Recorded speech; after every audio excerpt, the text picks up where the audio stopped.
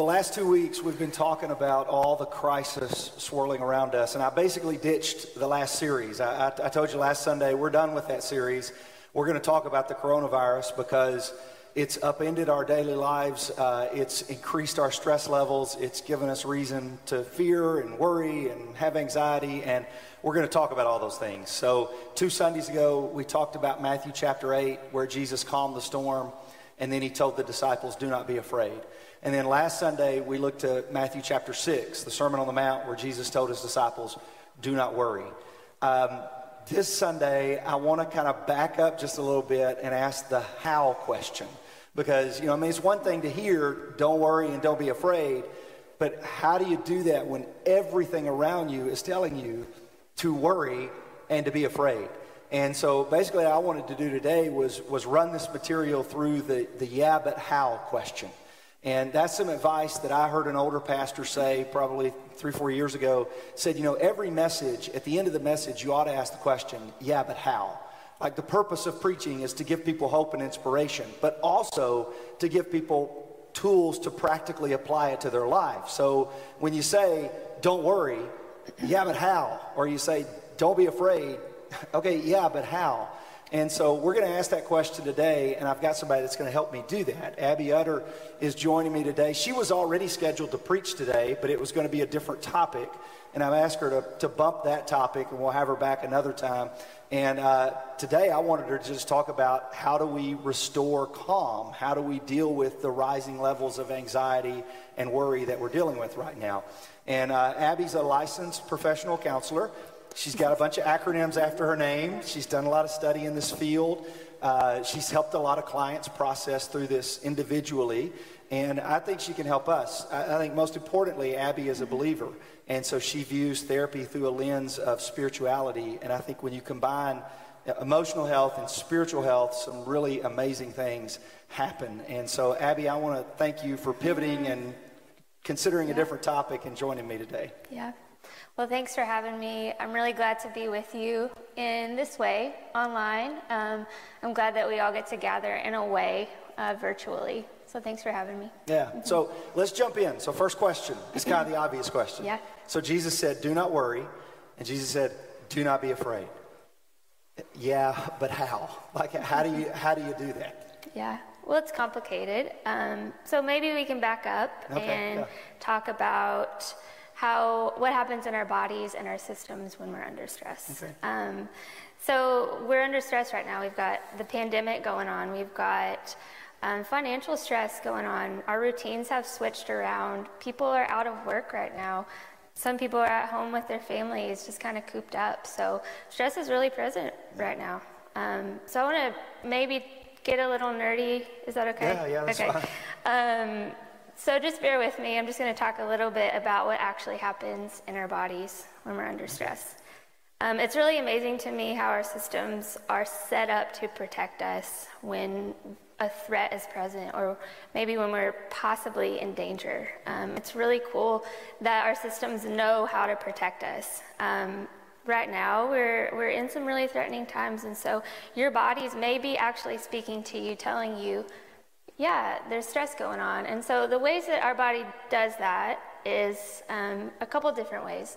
So one of the ways is when our body perceives a threat or danger, it releases cortisol in the body and kind of lights up the sympathetic nervous system. And when this happens, we go into a fight or flight response. Mm-hmm. And what fight or flight can look like is a lot of anxiety present in the body. Sometimes it can also look like people being really hyper aware, being hyper vigilant, also kind of ready to act and move.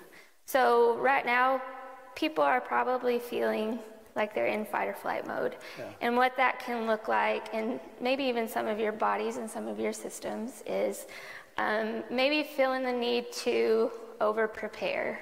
Maybe feeling the need to overhelp, maybe trying to keep busy, keep up with the news, be distracted.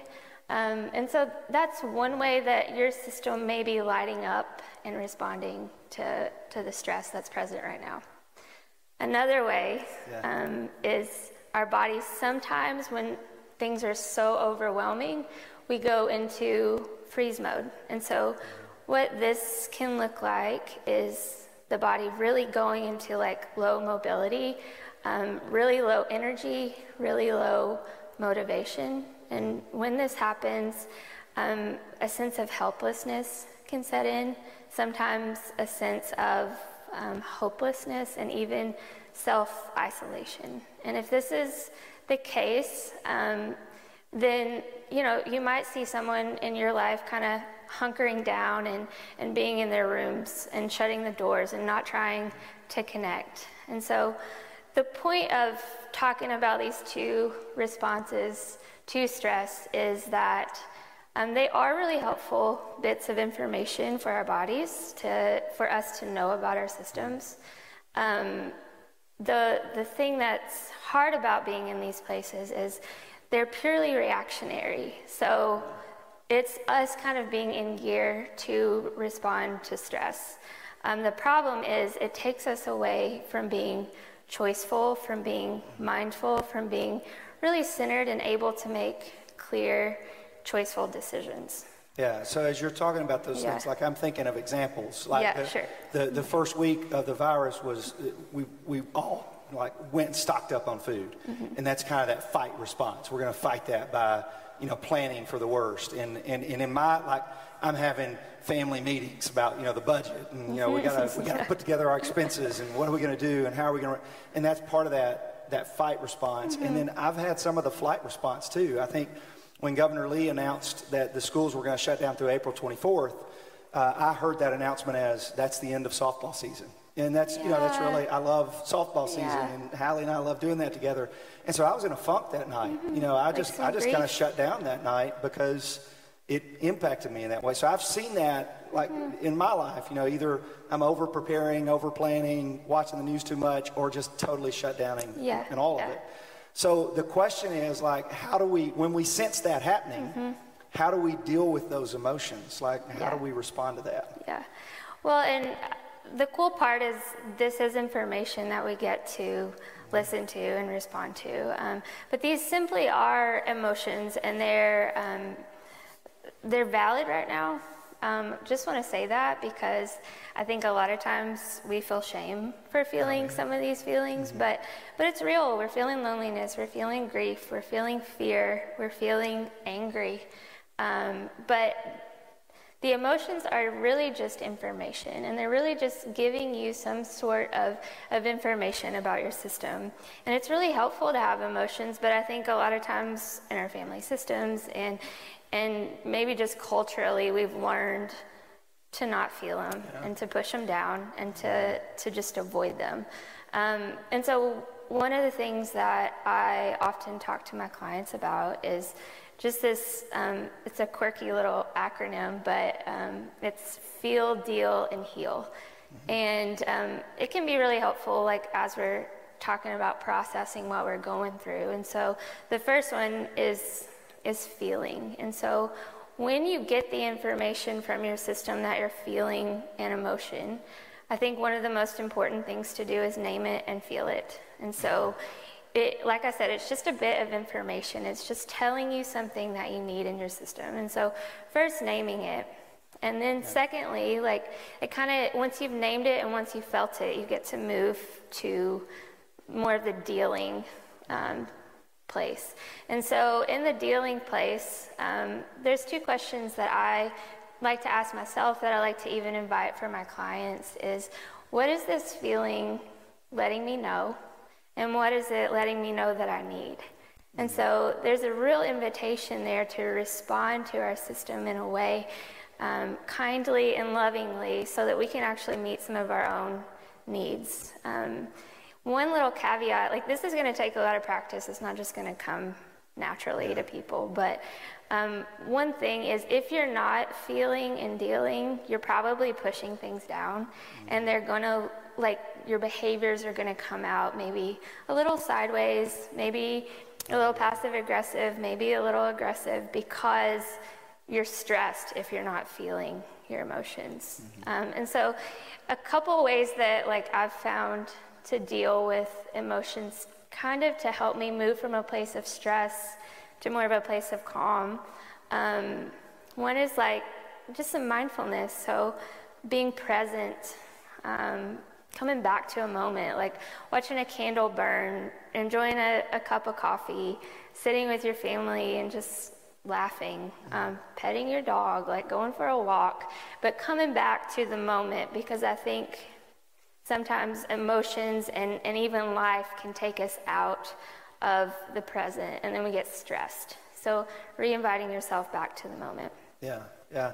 And I think, a lot of that sounds similar. I briefly touched on that last Sunday, like why am I feeling this and what am I feeling? And that's kind of that, what you used to call it, feel, deal, heal. Yeah. So that feeling, Brene Brown called that rumbling with your emotions. And I was reading a book this morning, actually, Clay Scroggins, who called it being an emotional detective. Like, just learn to be a detective about your emotions, about, what am I feeling? Why am I feeling it? And I can say from personal experience, there is some peace in just naming it. Yeah. Just saying, I'm feeling scared, or I'm feeling angry, or I'm feeling sad. Just naming it, because like you said, it will come out sideways in other ways. Everybody around you can tell that you're experiencing some kind of emotion. You're not dealing with it. So it's better just to name it and get it out in the open, and then deal with it. And that's actually a biblical practice as well. I was thinking about Jesus experienced all the emotions that we experience. You see the emotions he experienced in the Garden of Gethsemane. You see it when he cleansed the temple. Paul in Romans chapter 7 talks about, I do things that I don't want to do, and I don't do things that I do want to do. And you almost see Paul kind of rumbling with his emotions and feelings like, why am I this way? What's going on? But the passage that Clay Scroggins referenced for me was Psalms 42:5. And it's King David, and he says, why, my soul, are you downcast? Why so disturbed within me? Put your hope in God, and yet I will praise him, my Savior and my God. And so you almost hear David kind of like, why am I feeling this way? Why am I feeling so down? Why is my soul so disturbed? But yet I'll put my hope in God. So it's kind of this wrestling between, I'm feeling these emotions, but I still want to have faith, and I still want to put my trust in God. And so my next question is that, like, how do you do, like, okay, I'm feeling the emotion and I'm dealing with it, but how do I heal? How do I get connection with God and my faith, and how do I find healing? Yeah, I think it's a process. I think it takes time, and I think we really have to build these skills of listening and allowing ourselves to have the emotions and to name them, and then responding to them lovingly. But I think part of our process of healing is not doing it alone. I think a lot of times we try to just shoulder things and just push things in and push things down. And really what that does is it just buries things. And so I think one of the most important, most vital ways that we can heal is through connection. Connection to each other, and connection to God. One of the things that, it's another nerdy thing, but they found that eye contact with another person, with a safe, loving person that's close to you, can actually like calm the nervous system, which is really fascinating. But just the connection with another person, and right now I know we're all kind of isolated, but I think one of the ways that we get to heal ourselves and even like create some really sweet relationships is unloading some of our burdens with each other and laying it down at one another's feet. And then, another way too of connection is the Lord is with us. He knows when we feel lonely. He knows when we feel angry. He knows when we feel burdened. And he makes it really clear, I think, over and over and over again in Scripture that he is with us. Like, he's here. He's with us. And so when you feel lonely, I think we get to reach out to him. When we feel burdened, I think we get to reach out to him. When we feel angry and anguish and sorrow and despair, we get to reach out to him.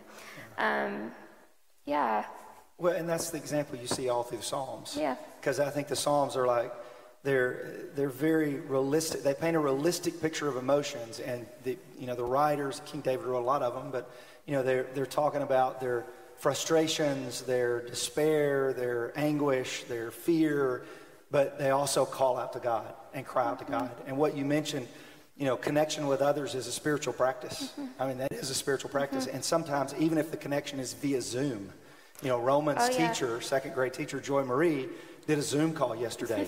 He loved it. Like he built his whole day around that Zoom call because he got to look his teacher in the eye and he got to look all his friends in the eye. And so even if you're home alone, reach out to somebody with FaceTime or Zoom or whatever it is. But you talk about that connection to God too. Like God never leaves us, and God is with us, and He's especially with us when we feel these feelings. How do we stay connected to Him? Like how do we make ourselves more aware of His presence? I guess is the best way to put that. Because He's always with us. So it's not like God is left, but sometimes we're more aware of His presence than other times. So how do we make ourselves more aware of His presence so that we have some of that peace and calm? Yeah. Well, I don't know about you, but I've felt a lot of anxiety the last few weeks.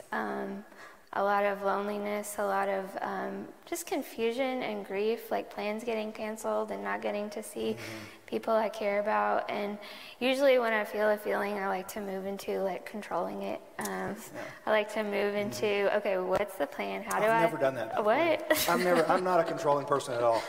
No. There's nobody in the room. Me either, no. There's nobody to contradict that now. So now I know exactly what you're talking about. When we feel that heavy emotion, we want to reach out grip it and manage it ourselves. And so like for me, I've caught myself doing that lately, and I've just been reminded, like every time I feel like I have a grip, it's like, oh yeah, I don't. Like there's more uncertainty that happens, and there's more like unfamiliarity that happens, and it's hard. And so I think when my fear is present, I've been reminded, like I have a choice right now. Like I get to live in this fear and try and keep the control, or I get to like really surrender into the promise that the Lord is with me. And I think what that looks like for me is just like laying it down, surrendering it, maybe even getting on my knees like in prayer. And this God with us really brought up some scriptures to me. Yeah. Is it okay if I share some of them? Yes, please. So Isaiah 41:10. So do not fear, for I am with you. Do not be dismayed, for I am your God. I will strengthen you and help you. I will uphold you with my mighty right hand. And then Deuteronomy 31:8. The Lord himself goes before you and will be with you. He will never leave you nor forsake you. So do not be afraid and do not be discouraged. Romans 8:38-39. For I am convinced that neither death, nor life, nor angels, nor demons, neither the present nor the future, nor any powers, neither height nor depth, nor anything else in all creation will be able to separate us from the love of God that is in Christ Jesus our Lord. And then finally, the one that is constantly inviting me just to surrender is Psalm 46:10, which is, be still and know that I'm God. Just the ultimate invitation for us to rest in his promise that he's with us. And right now, more than any, it feels like that's the invitation for us just to surrender to our faith. Yeah, and that's, Psalms 46:10, I just happened to have my Bible open to Psalms 42, because of that other verse I read, and I opened to 46, and that's the last verse of that psalm, or the second to last verse is, be still and know that I'm God. The first verse is this: God is our refuge and strength, an ever-present help in trouble. Therefore we will not fear, though the earth give way and the mountains fall into the heart of the sea, though its waters roar and foam and the mountains quake with their surging. And so that whole psalm is kind of like just trust God, be still and trust God. And that psalm ends with, the Lord Almighty is with us. The God of Jacob is our fortress. So, you had an idea about a way to practice that. We talked about it on Thursday or something this week, or Wednesday sometime. You mentioned to me a prayer that you do, or a way of praying. And would you mind sharing that with everybody? Yeah. I think we all pray in different ways. But I think one of the ways to bring us to calm is really just allowing ourselves to be without any words, without having to do anything or perform or hold anything. And so what this reminded me of was the centering prayer. And I'd like to maybe just invite right now. I think let's close with it. Okay. I mean, yeah. if you would just kind of lead us in that, because I think that Psalm 46:10, be still and know that I'm God. It's really hard for us to do the first part of that. I mean, that being still part, because our lives are so chaotic and hectic. And in some ways, the coronavirus has made them more chaotic because we're all at home. We're all working from home, and everybody's doing school at home. And so this time right now on Sunday morning may be one of the few times of the weeks that we have to be still. So let's just be still and remind ourselves of who God is. So if you would lead us in that prayer, I think that's the proper way to close. Absolutely. Yeah. So this will look a little different. So maybe find a place in your house where it's quiet and comfortable, and we're really just going to take a few minutes of silence here together. But I want you maybe in your place just to close your eyes and imagine a place that you go to really feel connected to God. Maybe it's a place in nature. Maybe it's a place in your home. Maybe it's imaginary. It can be anywhere where you really feel like God is with you. And once you have that place, maybe just take a minute and let yourself really rest and get comfortable in this place. Embellish it. If you're in nature, make the flowers a little brighter and the sounds a little louder. And you may notice your thoughts taking you away from this moment, maybe some distracting noises, but maybe find a word that will continue to bring you back to this image of just you and God and his amazing loving presence. And so I'm just going to let us be for a minute in that place and just allow yourself to breathe, to relax, and to let God really just come in and take care of you.